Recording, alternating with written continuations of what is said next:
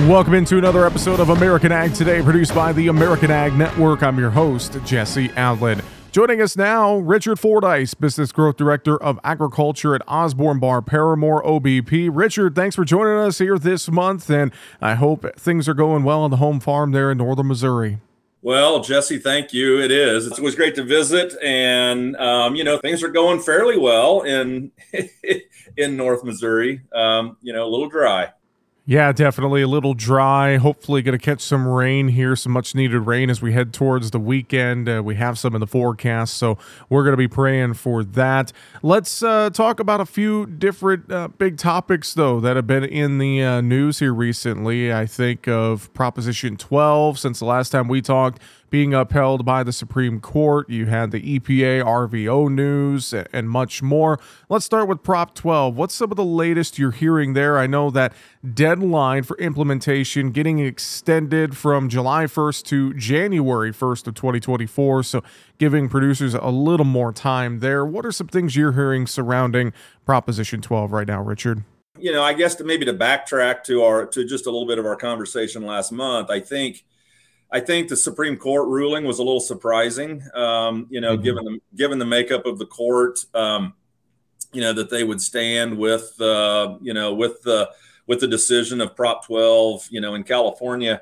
And then, obviously you shared with me, I guess I wasn't aware of the fact that they extended the implementation of that out to January, which is, I think is good news. Although I would say that, some of the folks that will have to comply with that have been thinking about this for, gosh, Jesse, how long has it been since they approved Prop 12? And I think it's very true.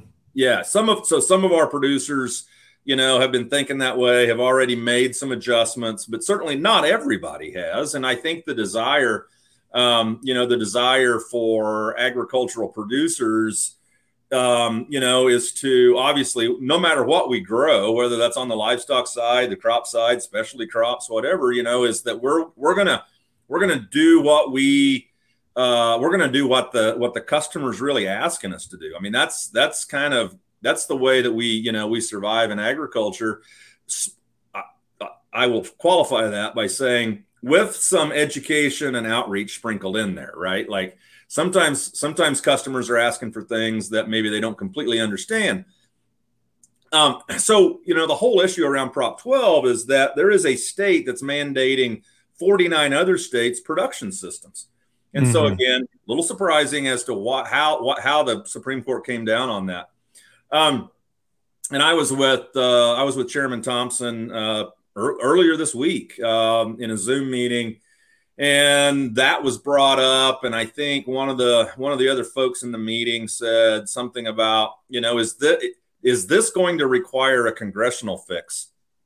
And the person that was in the room said, we have a U.S. trade rep that negotiates deals and looks out for the interest of the United States in agricultural trade, with other countries. And my gosh, are we going to have another person that negotiates trade deals between states? And I think that, certainly we're not there by any means. Yeah. This is an adjustment. This is an adjustment in production practices. Impactful for sure. There's no doubt about that. But I do think that there needs to be an eye toward consistency. Some sort of a compromise about how this all comes about.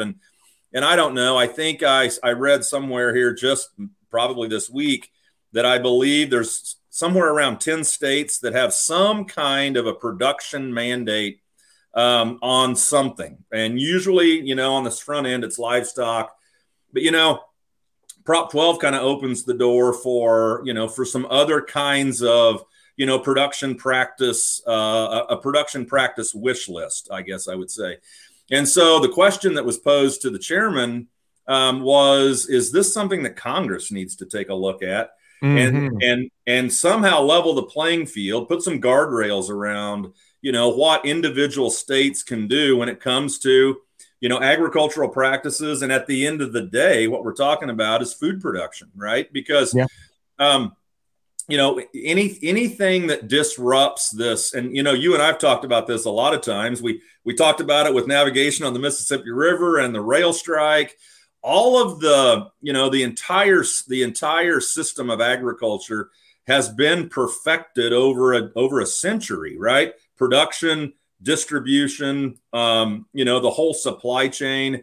And anytime we saw that during COVID, anytime there's a disruption, something happens that's unexpected, it takes a little while to adjust to that. And so, maybe that's the rationale for Congress to put some guardrails around some of the things that, states might be wanting to mandate for one reason or another, which goes back to the thing that we talk about, I think, every month.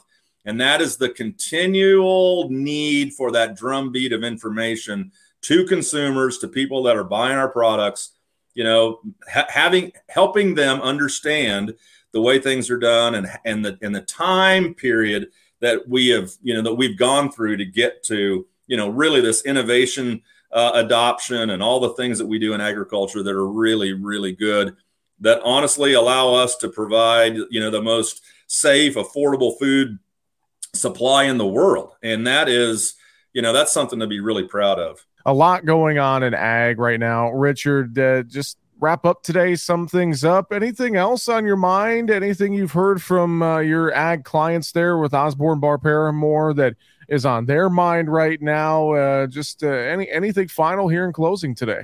Well, I would say that, our clients at OBP, the lion's share of the folks that we work for and represent are in the agricultural space. And every one of them, their customers are farmers, right? And so, there is I hate to use another phrase, but the folks at the highest levels of some of these companies, their eye is in the sky as well. Like, they're looking at the forecast. Not only do they do business with farmers, but they truly care about farmers. And so, the fact that, some of us are really, really needing a rain pretty bad, I think is on their mind for sure. They've got to be thinking about today, next week, next year. There's a lot of things that are on their minds right now. But I think near term, certainly it's the weather and what's the crop condition and what's this crop going to look like, as we get closer to fall. So some meaningful, widespread rain across a lot of this country is something that we really need. Richard Fordyce, Business Growth Director of Agriculture at Osborne Bar Paramore OBP. Thanks for joining us here for the month of June. We will talk to you in a couple weeks. Sounds great. Always look forward to the conversation, Jesse. And that is all the time we have for this episode of American Ag Today, produced by the American Ag Network. I'm your host, Jesse Allen, wishing you a great rest of your day.